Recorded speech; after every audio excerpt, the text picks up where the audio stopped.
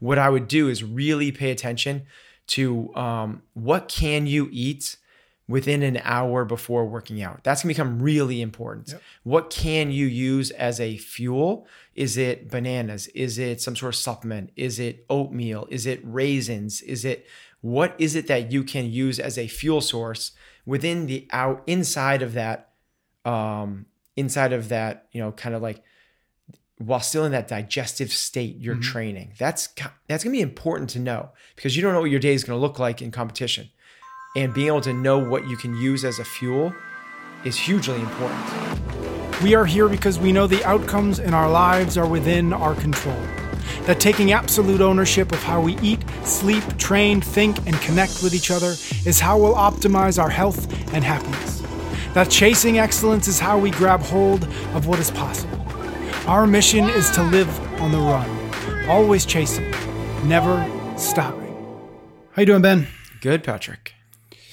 Today we're going to talk about nutrition, which we've done a lot, but today we're going to kind of narrow in on the nutritional needs of somebody competing in a CrossFit competition, first and foremost, but also maybe over sort of anything that is a multi-day, a single day kind of event that you need to be thinking about what you're eating, how, and when you're eating it in order to sort of maximize performance. So to get into that, I think I first wanted to talk to you about something that you did recently, which, tell me if I'm wrong, but I think it's the first time you did it, which is a Spartan Beast race, right? Yes, it is. So yep. Tell me about what that actually is, and then talk to me about how you thought about the sort of nutritional approach to going into something like that, which is obviously different than if you were doing a competition for a CrossFit, in CrossFit. So the Spartan Beast is an obstacle course race. So it's this one was done at Killington, Vermont.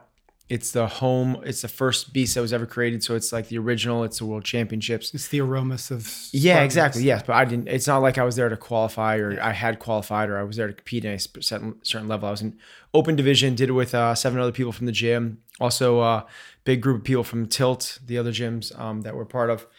So went up, and it's about 16 miles up and down Killington, big mountain in Vermont, 3 times with about 30 obstacles throughout. So about every half mile, you kind of come across a wall, a cargo net, move a bucket, grab a sandbag, flip tires, traverse some monkey bars, and then like jump in water through mud and all that stuff. So it's a single day, but big multi-hour event. It takes most people about something that 6-7 hour range.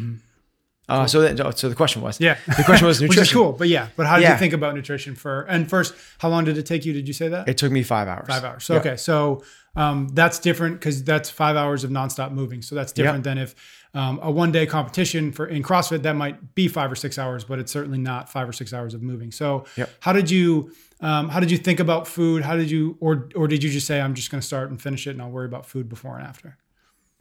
I definitely did not do that. Yeah. Some people do that, and I think it's playing Russian roulette. I think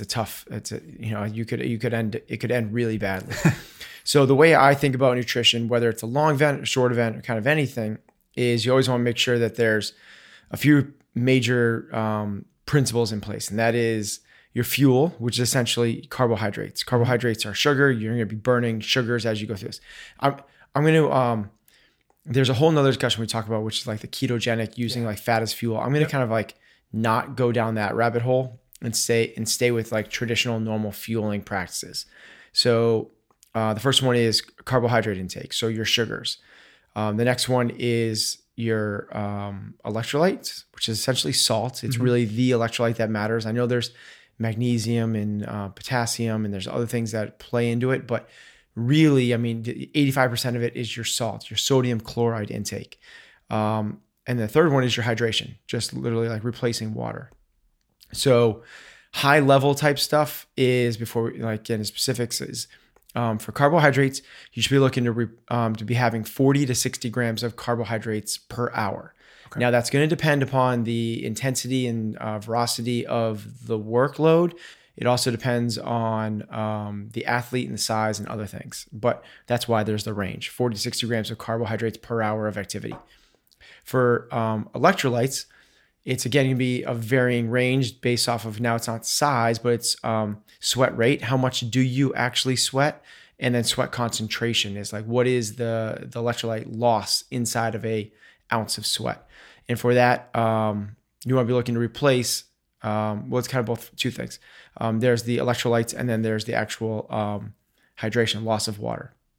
For the electrolyte side of it, you're going to be looking to replace or take in about 800 to 1,300 milligrams of sodium chloride per hour. Okay, so now we have the carbohydrates, 40 to 60, sodium chloride, about 1,000, give or take. And then the last one is water, is hydration, is fluids. And for that, you're really looking to take in about 60 to 70% of that which you've lost. Okay. So if it's super hot and you're working really hard, so if it's 100, if you're in Miami and it's 100% humidity and 95 degrees out, and you're doing Murph and you're working really hard with a weight vest, you're gonna lose in that hour. You may lose 4, 5, 6, depending on how big you are, 7 pounds of water. If this is a longer event, you need to replace that. Mm-hmm. Now, the big kind of caveat to this is if it's a shorter event, so this is, we asked about the Spartan. Yeah. This is really important. As you get outside of an hour, it becomes exponentially more important.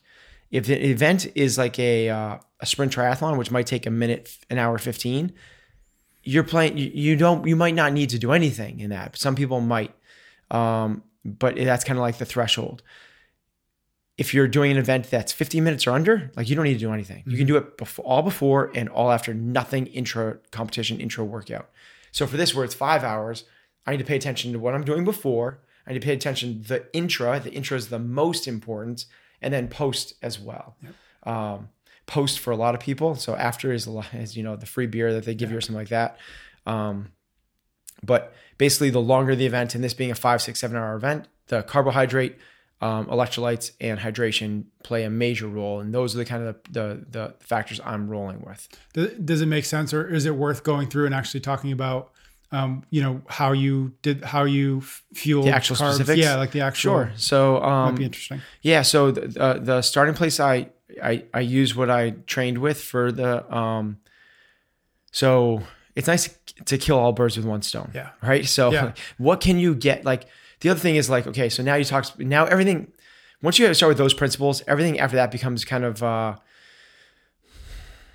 not going to say personalized, because there are some other principles. Like you can get varying types of carbohydrates, varying types of sugars. Yep. So dextrin, sucralose, they're like different types of starches, like some that are quick burning, some that are slower burning. So there's caffeine, stuff like that. You can go down some more rabbit holes, but let's just kind of like talk about like what I did, and maybe it comes out in the wash. Is I used Killcliff Endure, which is their kind of like it's their version of a Gatorade. It's just that it has a much slower carbohydrate release than a blood sugar response than a Gatorade does, which is gonna be like 15, 20 minutes, it's gone. Huge energy spike, but then it's gone. You got to replace it. Huge energy spike, but then it's gone. That's a really rough game to play for 5, 6 hours. Endure will stay with you for a lot longer. So that was the bulk of mine. It also has some sodium, some sodium chloride, some salt. So I got my electrolytes, and the carbohydrate out of one serving of it is about, so like a bottle will have about like 25-ish grams of carbs. So if I'm having one of those an hour, I have 25 grams. Then from there, I have other fuel sources, like Fuel for Fire was my primary. That was kind of like everything was built around those two. Yeah. Things that I've had before that I like, that are easy to carry with me. I did it in a Camelback. So filled up the Camelback with Endure. And basically what I did was try to get through a fair amount of the Endure every hour and a Fuel for Fire. And there's my 40, 60 grams of carbs. I would take a salt tablet every hour on the hour, which was about 500, 600 milligrams of salt. So I'm over halfway just from one salt tablet. And literally it was a salt tablet. So people are like, I got Nuuns, or I got all these things. And like, check out when you buy like an electrolyte replacement, flip it over and look at what the sodium, you can add the two together. What's the sodium? What's the chloride? Or it might just say salt. Like, what is the milligrams? And so like Gatorade is a perfect example of this, like electrolyte replacement. I'm not going to look at the back of your Gatorade and look at the nutrition label and see how much sodium chloride, how much salt, how much electrolytes are actually in it. It's like 120 milligrams. Mm-hmm. You need 1,000. So you'd have to have 10 bottles of that to replace your electrolytes. Yeah. Yet it's deemed as an electrolyte replacement. Gatorade is not an electrolyte replacement. That's a marketing thing. Mm-hmm. It's a carbohydrate replacement for sure. It's a sugar replacement for sure. If that's what you're looking for, which late in the race you might be, if you need something to go for the last half hour, might be a great source. But early in the race, certainly I would opt for other things. Mm-hmm. I also carried a banana with me. And I carried some like Cliff Block electrolytes as well. Those like little gummy things. Oh yeah, I've seen those. Which are again more salt and electrolytes, and have about 20 for 2 or 3 blocks. I can't remember the little gummies. Each, if you have 2 or 3 of them, it's like another 25 grams of carbs. So find a real easy way to get the carbs in: banana, Endure, Cliff Blocks. Fuel for Fire. Yep. Really easy. I know it's going to be easy on my stomach. Mm-hmm. And I felt like I nailed nutrition. Like, that's awesome. I felt like I nailed it. Didn't once feel like I was low on anything. Felt really, really good. Mm-hmm. How much of a correlate from the Spartan Beast, or maybe reverse, but how much of a correlate did you find between maybe the marathon row at the games recently and an event like the Spartan race? How do you approach both of them pretty similar? Obviously you didn't do the marathon row, but I coached it. Yeah. It's the exact same protocol. Yeah. I used the exact same. Yeah. That was a 3-hour event, right? Where you can do fueling intra event.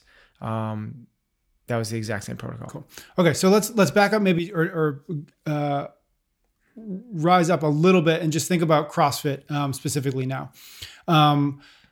I imagine that one of the bigger challenges, especially when you get to the higher level, and especially now that, regionals is gone and now we've got all these different competitions, a big part of thinking about a nutritional plan for a CrossFit competition is the challenges that come along with traveling to it, whether that means a hotel or an airport, or at least maybe not a kitchen and a restaurant instead. So just maybe really on a high level, like how do you think about overcoming those obstacles in pursuit of having a good weekend, whether that's a 1-day event, a 2-day, a 5-day if we're at the games? Like, how big of a challenge really is that? I think that the defining thing that will set you up in which direction we're going to take is, are you driving to the event or flying to the event? Okay. If you're driving to the event, get the biggest Yeti cooler you can possibly get, chock it full of all your normal stuff that you normally have, and you're good to go. Essentially, you bring your food, your refrigerator, your pantry, your supplements, your everything that you normally do with you. Mm-hmm. Now, if you're flying, different ball game. Yep. You're not going to be putting a Yeti cooler full of stuff. Maybe you are. I was going to say, somebody might. You might ship it. You know, who knows? In that case, the idea is get a hotel room with a fridge and a suite with a small little kitchen. I think that's always a real bonus. I always like that anyway, because you can stretch out and get more room. Yep. Get people like bodywork people to come in comfortably into your hotel room and not be in your bedroom. It's just like, I think that a suite is a nice place to go. And then the first thing we do when we usually arrive is, we fly in, and before we even go to the hotel room, we fly in and we drive to a Whole Foods and we stock up. It's, in terms of priorities, like if you don't get in your hotel room, it's not as important as if you don't get your food. You have to be nutritionally sound going into a competition. Mm-hmm. So it's really important for us to do that. It's always the first things we do when we go there. The first thing we're doing is making sure that we have stuff for game day. You have to get whatever it is for you, right? It's the bananas, it's the, it's the salt, pink Himalayan, not the iodized kind. It's, are you getting your carbohydrate sources? You're getting your hydration sources. It's really easy to travel with the supplements you usually do. So if you're somebody that uses a carbohydrate replacement or you use certain proteins, that's something you always pack with you. The third option is you get shipped. You have things shipped to you. Yep. A lot of either Amazon's the thing, right? It's like you can get anything delivered to your hotel. It'll arrive at the front desk for you. When we go to the CrossFit Games, we're there for 10 or 11 days. Like it's an impossibility for us to bring all the food that we need there. We have stuff shipped frequently to the front desk, especially the days and potentially week leading up to the games. There's deliveries every 2 or 3 days. Right. How do you think, or how different is a single day event? Maybe it's a throwdown at at a gym near you that you can drive to, and a multi-day, whether that's 2, 3, up to whatever the games ends up being that year. How different are those two sort of events in thinking about how to plan for it nutritionally? I don't think there's any difference before, between. So in CrossFit, we're eating between events or post. The only difference is what you're doing after the last workout. Okay. So after the last workout. Last workout of the day? Last workout of the day, right. Last workout of each day. That's the difference. So the last workout of a 1-day event is the competition's over. Yep. In that case, what a lot of people do is like, screw recovery. Let's go to, whatever it is, wherever, let's whatever go to those people do. Yes. Let's go get the ice cream sandwich cookie thing. And put it on pizza. Yes. And then stick a bagel around it. Whereas the last workout of a multi-day event is you're setting yourself up for the next morning. Yeah. So that meal is incredibly important. But generally what we're trying to do is inside of the multi-day events, inside of CrossFit, it's the same thing, kind of like what I did for my event. It's just that it's, you're talking multi-day, is you're going to put all of your fat, basically at dinner. You can have some at breakfast, as long as it's like 2 or 3 hours outside of competition, some fat at breakfast. Basically breakfast becomes really balanced. It's a normal meal. Like you're going to have your normal eggs, you're going to have your normal fruit, you're going to have your normal whatever it looks like on guac, a regular training you're going to have day. on a normal training day. But that should be, you got kind of, depending on when your go time is, that might be earlier than normal. That's a normal, your oatmeal, that's your normal breakfast. Then becomes the foods that agree with me, that are going to get me my carbs, my hydration, and my electrolytes. That's throughout the day. We're going to pull the fat out, sprinkle in the protein where possible, mostly in the post-workout window, and then in a really easy source, no fat. So we're not going to have burgers and stuff like that.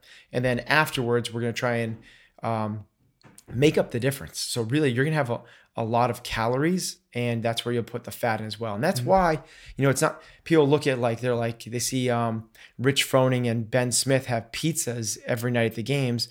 And like, they don't care about the nutrition. It's not that they don't care. It's that that's not that bad of an option. Think about what we're trying to do. We're trying to get fat back in. So you have all the cheese. You're trying to get a lot of calories back in. Well, check. Pizza. And then you're trying to get in carbohydrates, like all the crust and the bread and the sauce and everything like that. And, it's not that bad of an option if it's something that you normally do. Because what you don't want to do is like eat like Katrin does, perfectly sound all year long, and then first day of competition when you're done, have a pizza. Like the gastro distress that would cause is insanity. Like, so it's not the worst option. It's really important to get those calories back in, but you got to choose it in something that's been consistent with what you've been doing right along. Why are you avoiding fat during the day, or why are you sort of bookending your day with a little bit of fat in the morning and then try to fat just slows things down. Okay. So it slows everything down. You're not going to be, again, excluding like the world of ultra endurance people who like the keto thing is a strong option. In ours that we work out in a very high intensity environment, the keto is not a good option. So we don't want to be fueling off of fat. So what we want to do is we want to bring the fat down to not slow things down. We want things to get into the bloodstream and into the muscles as quickly as we can. Slightly unrelated to this topic, but out of curiosity, the keto, does that work outside of competition weekends? Like for what we're doing in the training that you're sort of working under, is that a viable option for training, but just not competition? Or is it Depends on who we're talking about. Okay. So if we're talking about people that are trying to optimize their performance, no. Okay. In CrossFit, no, definitely not. You essentially you're gonna have a very, very difficult time operating in a high intensity environment, high power output, glycolytic, like lungs burning, legs burning, breathing heavy type state, being ketogenic. Okay. The ketogenic is for long, slow, like ultra runners. Gotcha. Like anything less than like a 10K person, I would definitely advise them not to do it. But your question was in a training environment, it's also really good for people. I don't say really good. It's an option for people potentially that might be sick or metabolically deranged, that is an option that we might pursue. Gotcha. Okay, back to something that you sort of mentioned, but I'd like to dive into it a little bit more. Is you mentioned it wouldn't be intelligent for Katrin eating the way she does to end a day of competition by chowing down on a pizza, because that's not something that's normal for her.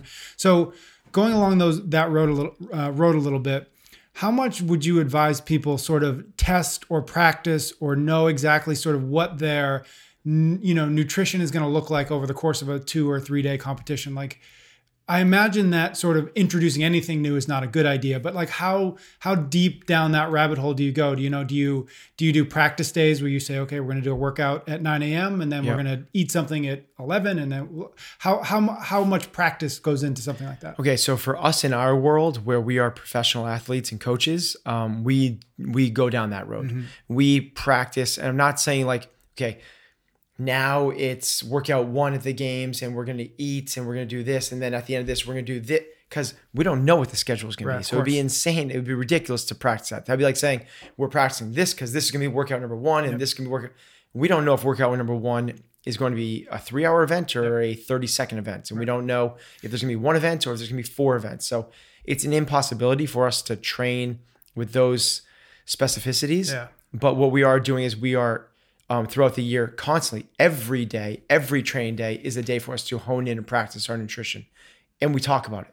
We talk about like, this is what I want you to eat now between these events. And this is what I think we should be doing tomorrow and scheduling out the morning. And this is how we should be doing this post-workout. Okay, let's see if we can tweak this a little bit this way. If we're going to be doing a 90-minute break between this, let's try and fuel this way. If we're going to be doing a 3-hour break, let's see if we can fuel this way.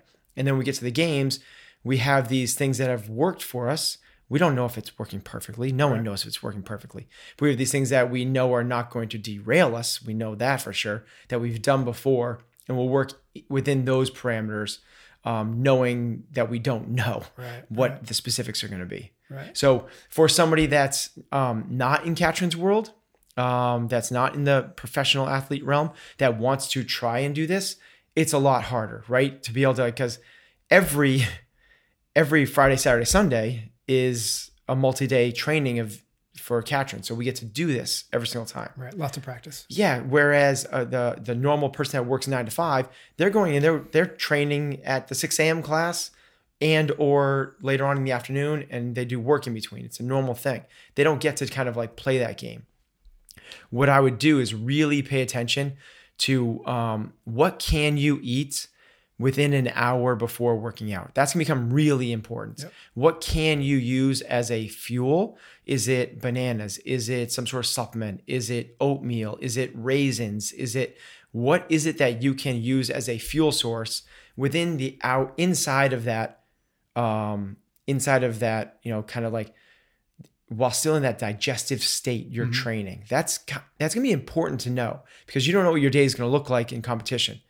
And being able to know what you can use as a fuel is hugely important. And I would hate to somebody be like, I never eat before I work out. I never eat before I work out. And then you get into this, you have a competition where you're working out 4 times every 2 hours.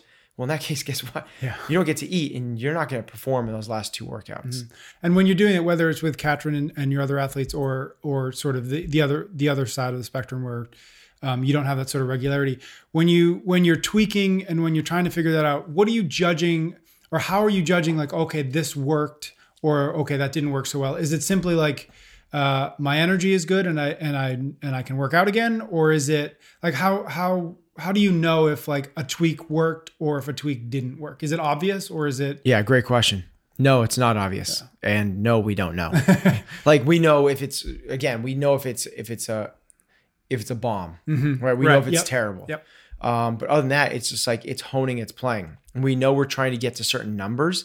So we know how much workout numbers. So you know what Katrin should do in this next. Like nutrition numbers. Gotcha. Okay. We know how much protein, carbs, fat, salt, and liquids she's supposed to be taking in every single day. So from that, it's like, okay, the easy thing to do is like push it all aside and be like, I'm just going to work out hungry. I'm not going to deal with it, and I'll get it all at dinner. Well, that's a approach. It's not the approach I think is optimal. So what we try to do is we try to get it into the day. So how can we do this in the day? And from there, we just take our best assumptions, best learned nutritional practices, and how do they play in? So, Katrin likes leafy greens. Well, leafy greens are not the best source between workouts. So like if we're going to pull those out, we're going to have to put those back in somewhere, because if we're doing a week-long competition, we want her to be able to have those type of things. Yep. But where do we slide those in, and where do we place in between? And that's where we're kind of the game we're playing. Like we also kind of go with these, post-workout, you want to get something that's like a higher glycemic carb, right? Which means something that will spike your blood sugar. So it causes an insulin response. It's like, that's a good thing post-workout. Basically, you want to get the glycogen back in the muscles and the liver and everything else. To do that, you go with some food choices that other people would generally more avoid, right? You go towards things more like, like sugars. Like that's not a bad thing for someone like Katrin, who's, super, super lean already and is looking for the 1% of performance. Yep. If you're talking to somebody that's, 27% body fat and looking to get abs, that's not the approach I would take. I would first get them lean, get them super insulin sensitive by not giving them sugar after a workout. So it kind of depends on who that you're talking to. If we're talking to the elite athletes, we're going off of these certain premises that we want to remove fat. We want to go with higher glycemic and these, more like nutrient timing type stuff. Yeah.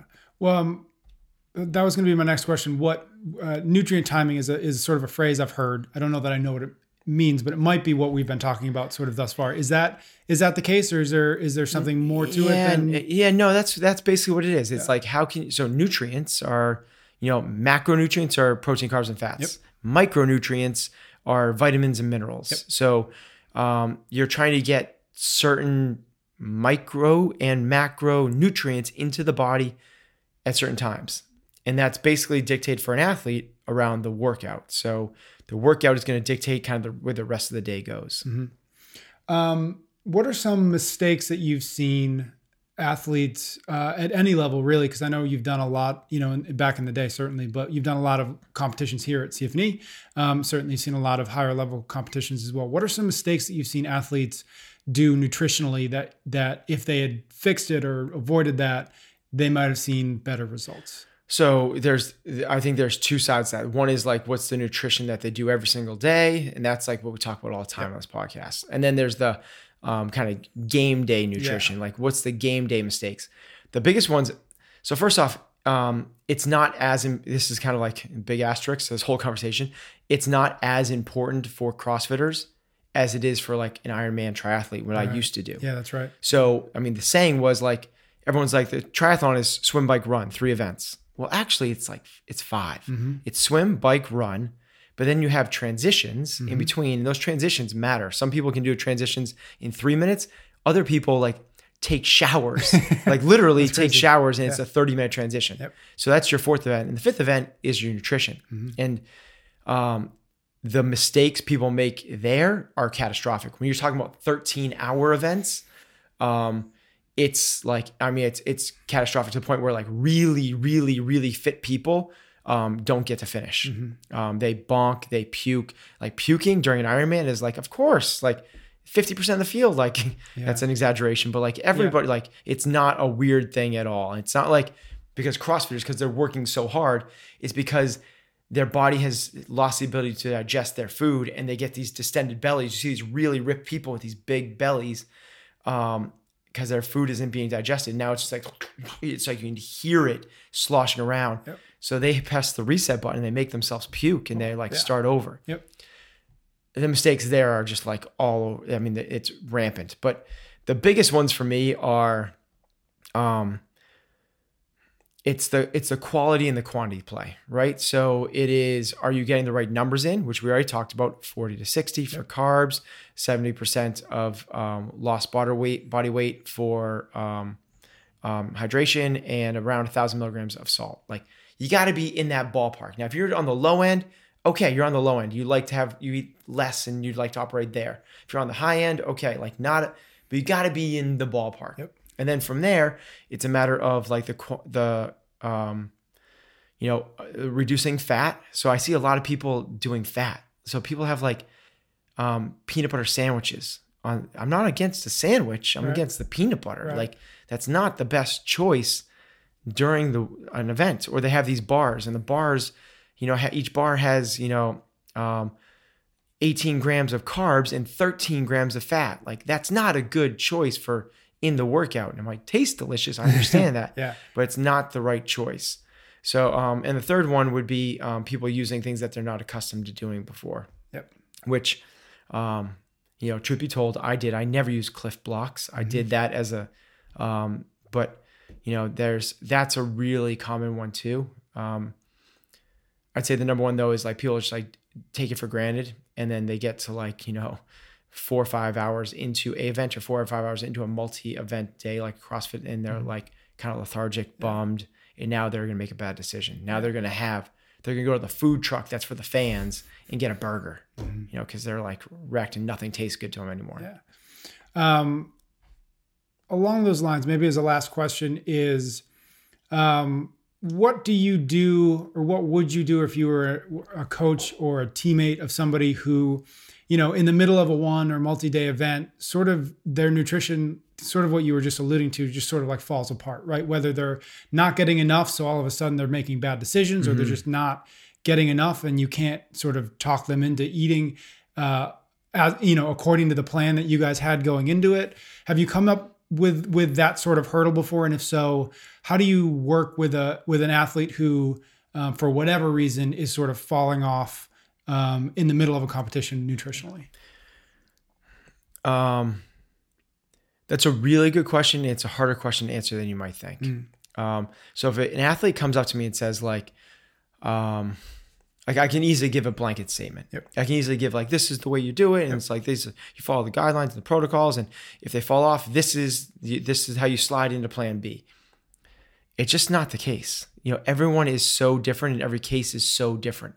So if you have an athlete that's falling off of the protocol, I think the first most important thing to do is to listen to the athlete. Like, okay, why do you not want to eat? Like, if you're just like, you have to get the carbs in, you have to get the hydration in, you've had too much, like, it's like, what is the reason? Maybe it's, it could be something as simple as palate fatigue.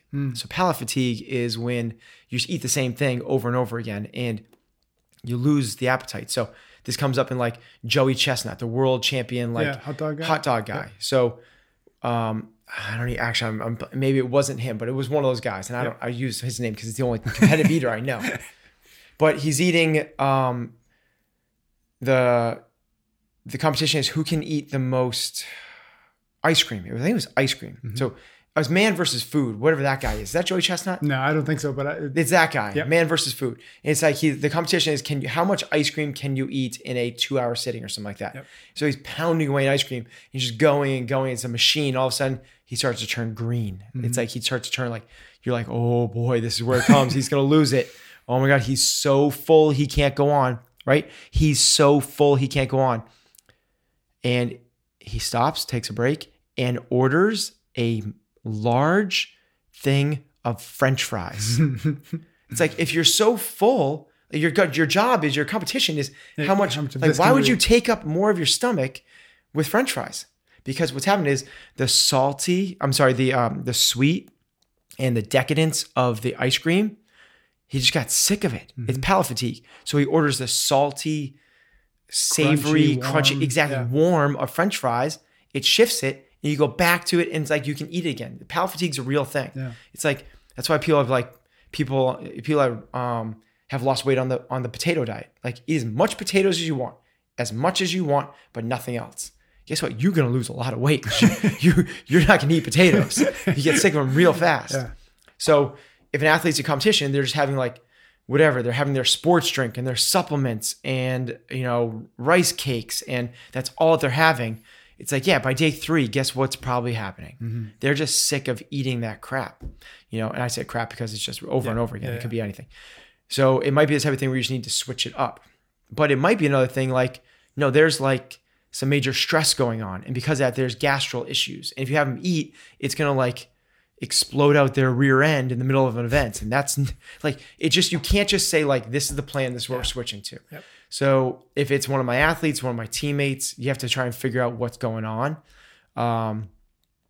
And then work on that on a one-on-one basis. And I wish I could give a better, more clear answer, but there just isn't one. No, I think what's interesting sort of throughout this conversation, the thing that keeps popping into my head is that I'm surprised at how much improvisation there is sort of in the middle of all of this thing happening. You think that nutrition is like, that's the thing you don't have to worry about once you're in it, because it's just like, just eat the food and then it's the workout that's like, okay, let's make sure that that's optimized. But it's interesting that super good observation. And it's mostly, maybe a big part of that is, we don't know. Yeah. Like as much as we know about nutrition, I'm saying like 40, 60 grams of carbs and, milligrams of salt, and like, we don't know. Mm-hmm. Like we're all taking best guesses. Mm-hmm. That's it. It's just like, we're all trying to take the information that is available to us and trying to put together the best possible recipe that we think is going to lead us to success. Yep. But in 5 years, we're going to know a lot more. We know a lot more than we knew 5 years ago. And we knew way more than we knew 50 years ago in terms of this. We didn't know anything 50 years ago. The Tour de France riders were stopping in literally, they had to outlaw, they had to ban it. They were stopping on the hill climbs and having beers at pubs. That was their hydration. Jesus. And they had to ban it. They had to say, you're not allowed to do that anymore. It's like, you learn as you go, right? Yep. They thought that was like it must work because it's killing the pain. It's like, well, that's really funny. I never heard that. Yeah. It's like, well, it's not, it's dehydrating you. It's not the best thing. All right, cool. Let's wrap it up there. Cool. Thanks, Pat. On the next episode of Chasing Excellence.